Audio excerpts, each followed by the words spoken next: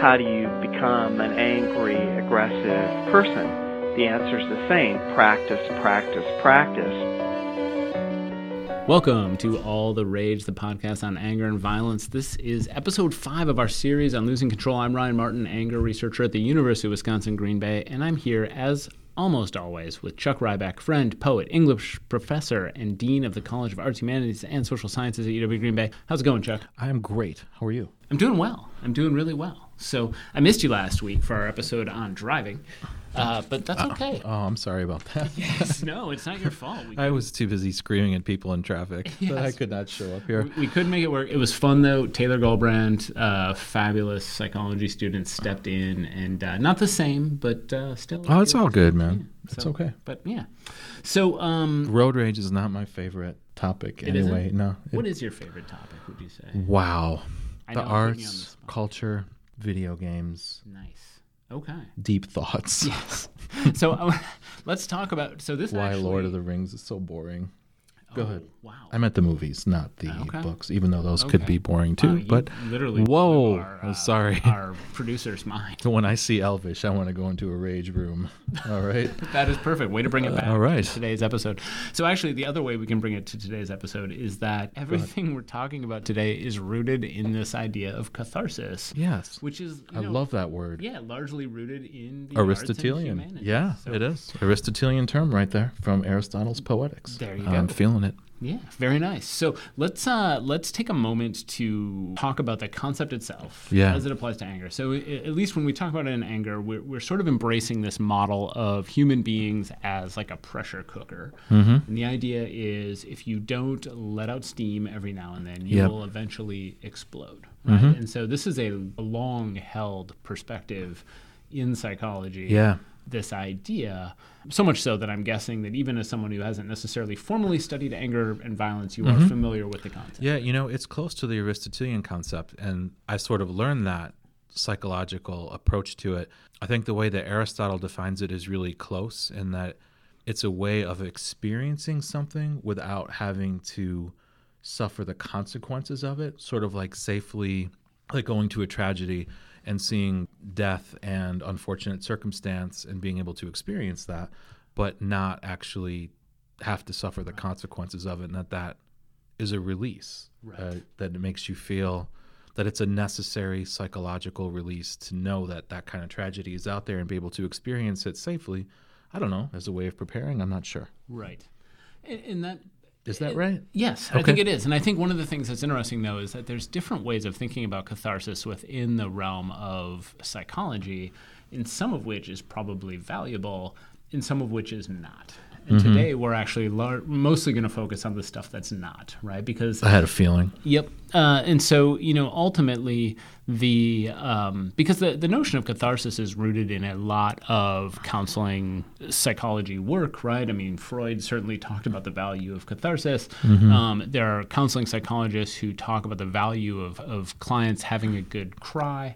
I am not an expert on the research on any of those things, but what I am familiar with is what it does to people when they just vent uncontrollably, when they break things, when they smash things. Catharsis does feel like one of those terms that's approaching that pop psychology level. Like if somebody were to say acceptance to me, I'm not even sure what that would mean. Right.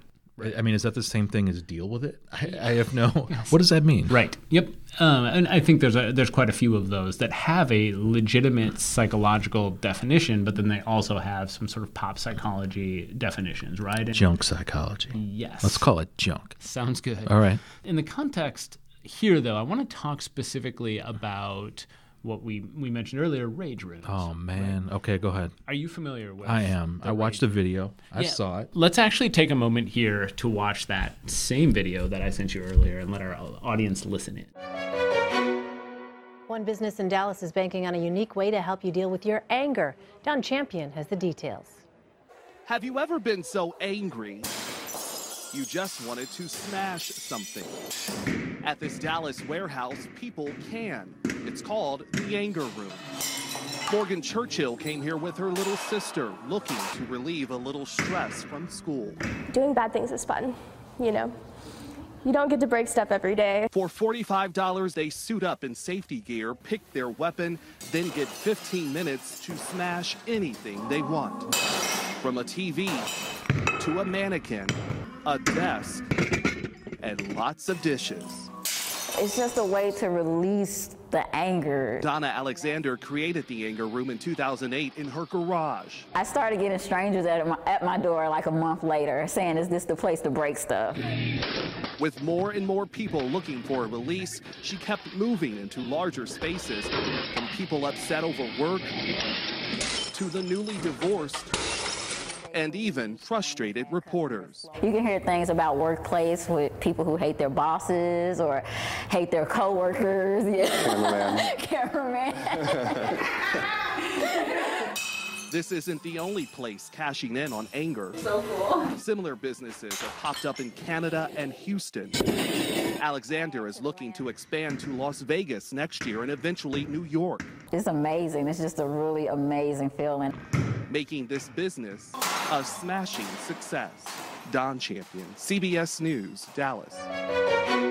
So Chuck, prior to watching that video earlier today, were you familiar with rage rooms as a concept? I was. I think that we've talked about it a few times, and since I'm reading your mind, I can feel that you're asking me how I feel about this, and I'm so grumpy about it that I can't wait to say. I'm just going to confess that it seems infantile to me. It does not seem productive, cathartic, right? Therapeutic. That was the word I was looking for.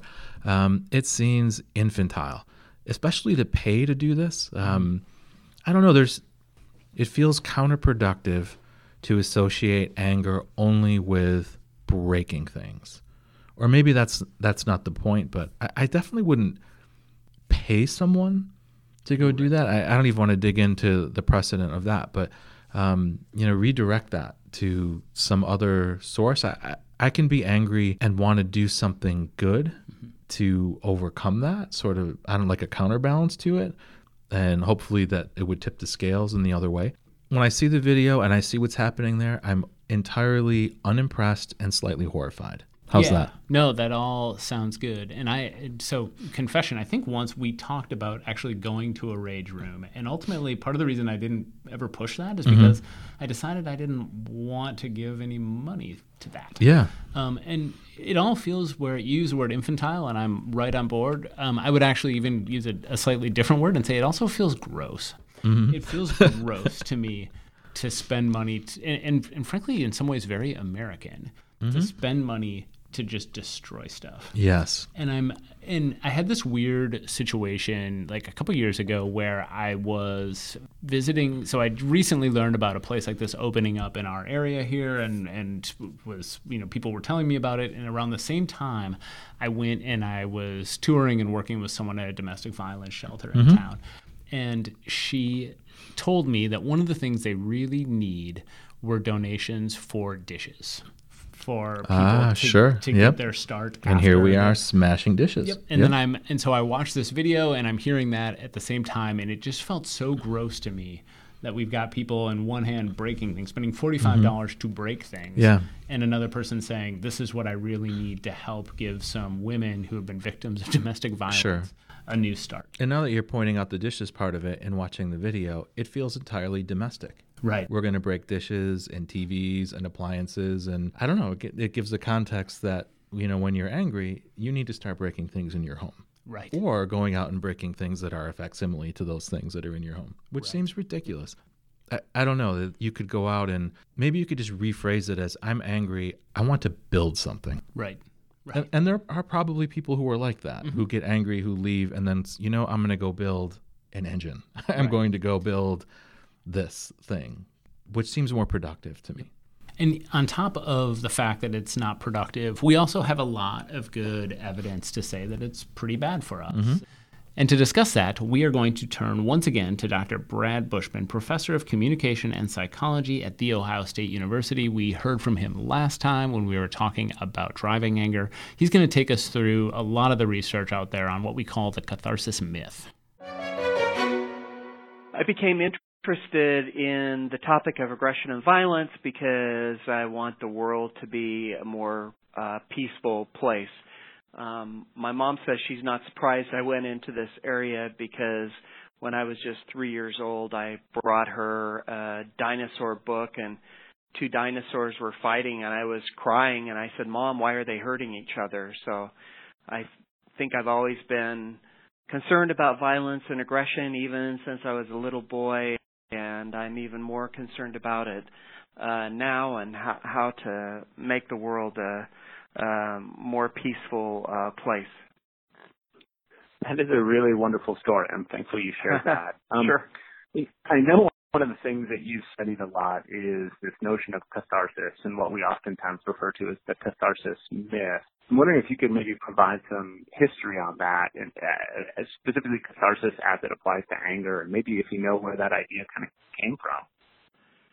Sure. I'm not a historian, but the concept of catharsis can be traced back to Aristotle, who thought that it was healthy to witness aggression and violence or act it yourself in a safe way to reduce subsequent aggression and violence. So according to catharsis theory, acting aggressively or even watching somebody else act aggressively can reduce anger and aggression into harmless channels. And the idea dates back to Aristotle. It was revised by Sigmund Freud, who had this hydraulic model of anger, and he argued that anger builds up inside a person like pressure inside of a pressure cooker, and unless you vent the anger, the person will psychological symptoms will manifest, and the person will eventually explode in an aggressive rage. That's really interesting, because I see that pressure cooker metaphor in a variety of places. I guess I didn't realize that in some ways went back to Freud. Yeah, it does, and I think the pressure cooker metaphor is useful in other ways, because if you think about how if anger builds up inside a person like steam inside a pressure cooker, then there are 3 ways you can deal with this buildup of steam. One way is to try to stuff it inside. A second way is to vent it externally. But a third way that people hardly ever talk about at all is just to turn down the flame and lower the heat. So those are different ways to deal with anger. Very nice. And you mentioned in the intro that you've been studying this for 30-some years now. Can you kind of walk me through what you would consider the big takeaways from your research, plus, the more general body of research on catharsis? Well, catharsis theory sounds elegant. People like it, but really there's not much scientific evidence to support it. So I think we need to debunk this myth that it's somehow healthy to vent your anger or blow off steam. Many people have heard the old joke, how do you get to Carnegie Hall? The answer is practice, practice, practice. Well, how do you become an angry, aggressive person? The answer is the same, practice, practice, practice. And when people vent their anger, that's exactly what they're doing. They're just practicing how to behave more aggressively, such as by hitting, kicking, screaming, shouting. It's like using gasoline to put out a fire. It just feeds the flame. And it does that by keeping arousal levels high. Angry people are highly aroused, so you want the arousal level to come down, but venting elevates it instead of bringing it down. It also keeps aggressive thoughts and angry feelings alive internally. You want to get rid of those if you want to reduce anger, but venting just feeds them. So it's like the worst possible way to reduce anger and aggression is to vent it. So describe for me, if you can, some of the actual studies that might find this? What does that research look like as far as how we know this, I guess? Well, there's so many studies, but I think the most damning one is one my colleagues and I conducted, because it looks at what's called a placebo effect. So, if venting anger would work under any circumstance, it should work when people believe that it works. And psychologists call this the placebo effect. So it's easy to manipulate belief in anger. It's pretty malleable. So in our study, we randomly assigned people to read an article, a very persuasive article saying that venting works, was conclusive, scientific evidence proved that it was healthy, or they read a different article that debunked catharsis theory and said venting doesn't work. It's conclusive, scientific evidence have shown that it doesn't work. Many studies have come to this conclusion. Or we had a control condition. So if venting is going to work under any circumstance, it should work when you believe that it works. And so, in other words, if you've read an article saying that scientists are absolutely certain that it does work, and so then in this study, our participants were college students, and we had them write an essay about a controversial topic. In this case, I think it was abortion. And then they swapped essays with a partner. Actually, this partner was an accomplice who was pretending to be another participant in the study. And this partner wrote an essay exactly the opposite of what participants did. So if the participant was pro-choice, the partner wrote a pro-life essay. If the participant was pro-life, the partner wrote a pro-choice essay.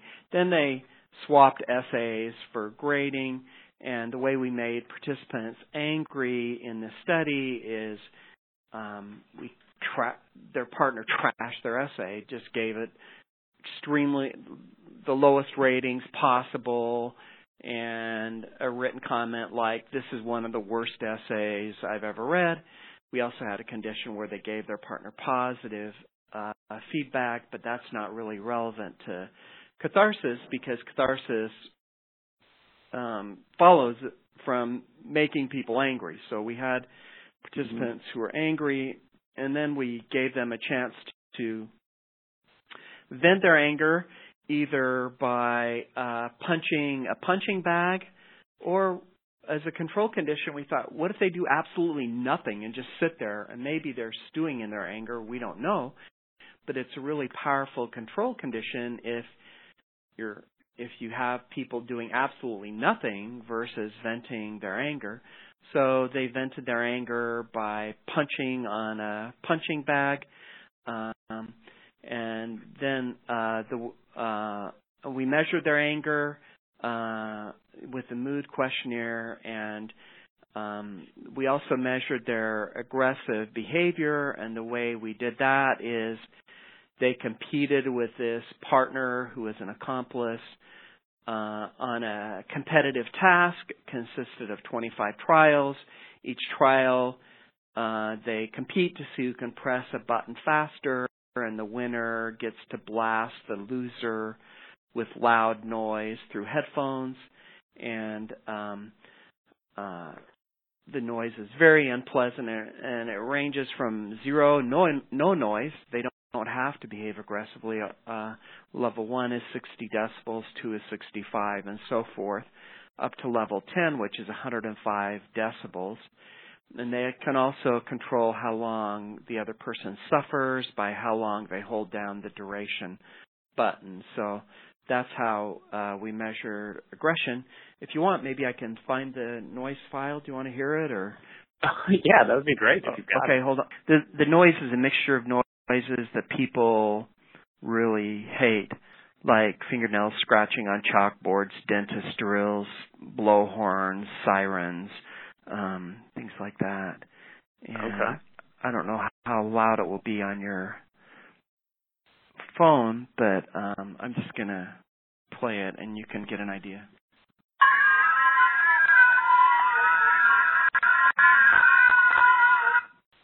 Could you hear it? That was awful. Yeah. Yeah. Thank you for that.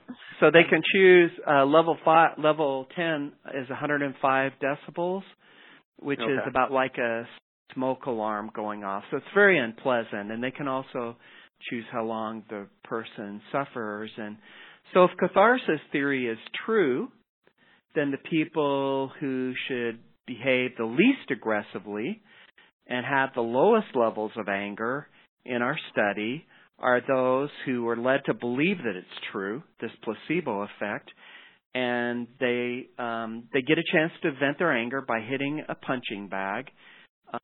They should be the least angry and the least aggressive, but actually they were the most angry and the most aggressive in our study. So not only did we not see a placebo effect, we saw an anti-placebo effect. So catharsis theory doesn't work, even if you believe that it works. And we also had a condition where participants could aggress against a complete stranger rather than the accomplice who criticized their essay. And even people who vent their anger are aggressive against totally innocent bystanders. So it's really a problem that venting anger is not.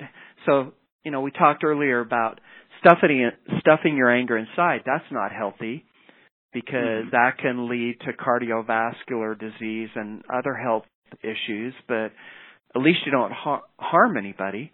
But venting anger by expressing it also will lead to cardiovascular disease, just like stuffing it inside will. But in addition, you're more likely to behave aggressively against other people, even against innocent bystanders. So it's not a healthy way to manage anger for the reasons I said earlier. It just keeps the arousal. When you're hitting a punching bag, your arousal isn't going down. It's either maintaining or going up. Or you punch a pillow or yell or scream or shout. It's not helpful. So about 7 years ago, I wouldn't blame you if you didn't remember this, but you actually did an interview for my blog, All the Rage, and just a written interview where you talked about catharsis, and actually you shared something in there with me that I was totally unaware of, and that's that a variation of venting is intense physical exercise, such as running. Yes. Can you elaborate on that a little bit? Yeah, that doesn't work either. And the reason it doesn't work is because it also keeps arousal levels high. So if you want to get if you want to get rid of anger, you have to reduce arousal levels rather than increase them. Okay. That's really interesting, and I say that I'm an avid runner, but I also I have noticed that if I go on a run when I am a little bit frustrated or angry, that it the other thing it does for me is it gives me time to ruminate, where I'm just sort of revisiting those thoughts. And I have read some things about angry running being related to cardiovascular problems as well. I think there was a New York Times article about that a couple of years ago. Yeah, running. I highly recommend physical exercise. It's good for your body, but it's not a good way to reduce anger and aggression. So I'm wondering why you think people cling to this idea that catharsis works. I'm sure you're familiar with, or we were talking off air about this, that you're familiar with rage rooms, which are sprouting out across the country and, across the world right now, I think. Can you maybe talk a little bit about why they're popular, why people can't let go of this idea that it works? Yeah, well, the reason venting is so hard to dispel this the reason it's so hard to dispel this myth that venting is an effective way to reduce anger and aggression is because it feels good. When people, and we actually have data on that in one of our studies that, after angry people punch a punching bag, for example, in one of our study, we found about 75 to 80% of them, when we ask them, how do you feel? They say, I feel great. I feel better. So people like to, when people are angry, they like to vent their anger. That it feels good. I remember when our son was younger and his older sister made him angry. I told him, okay, let's count to 10. I don't want to count to 10. Let's take some deep breaths. I don't want to take any deep breaths. I want to hit her, right? So, people, it feels good to express your anger. People like it. It's fun. These rage rooms, people are angry. They get to do stuff they can't do in the normal world, like take plates and bust them up, or take a baseball bat and break a computer or a television set or whatever, and it feels good. And so if you ask angry people how do they feel after they're angry, almost the universal response is, I feel better. But people feel better after taking street drugs, and they feel better after eating chocolate, and that doesn't mean taking street drugs or eating chocolate's healthy, right? So the fact that you feel good is not the acid test of whether something is effective. And the problem is when people become angry, they don't try something else, and they would feel better if they did. Right. Like counting to 10 or taking deep breaths. They would feel better. So this week, we've been talking about what not to do when you're angry. Next week, we're going to move into what you can do. Angry people tend to ruminate about what made them angry. They can't get it off their minds. They rehearse it over and over again, and that just makes them more angry. So think about something else. Distract yourself, such as by doing a crossword puzzle or reading a nonviolent book or something like that. Just get your mind off it. And that'll be next week on All the Rage. Until then, keep it cool. All the Rage is produced by Kate Farley out of Phoenix Studios. Our podcast art was created by Kimberly Vlies, and our music was created by V6 Beats. Special thanks to today's guest, Dr. Brad Bushman. Finally, thanks to Haley Falcon, our intern, who not only has a super cool name, she does the stuff that keeps this show running.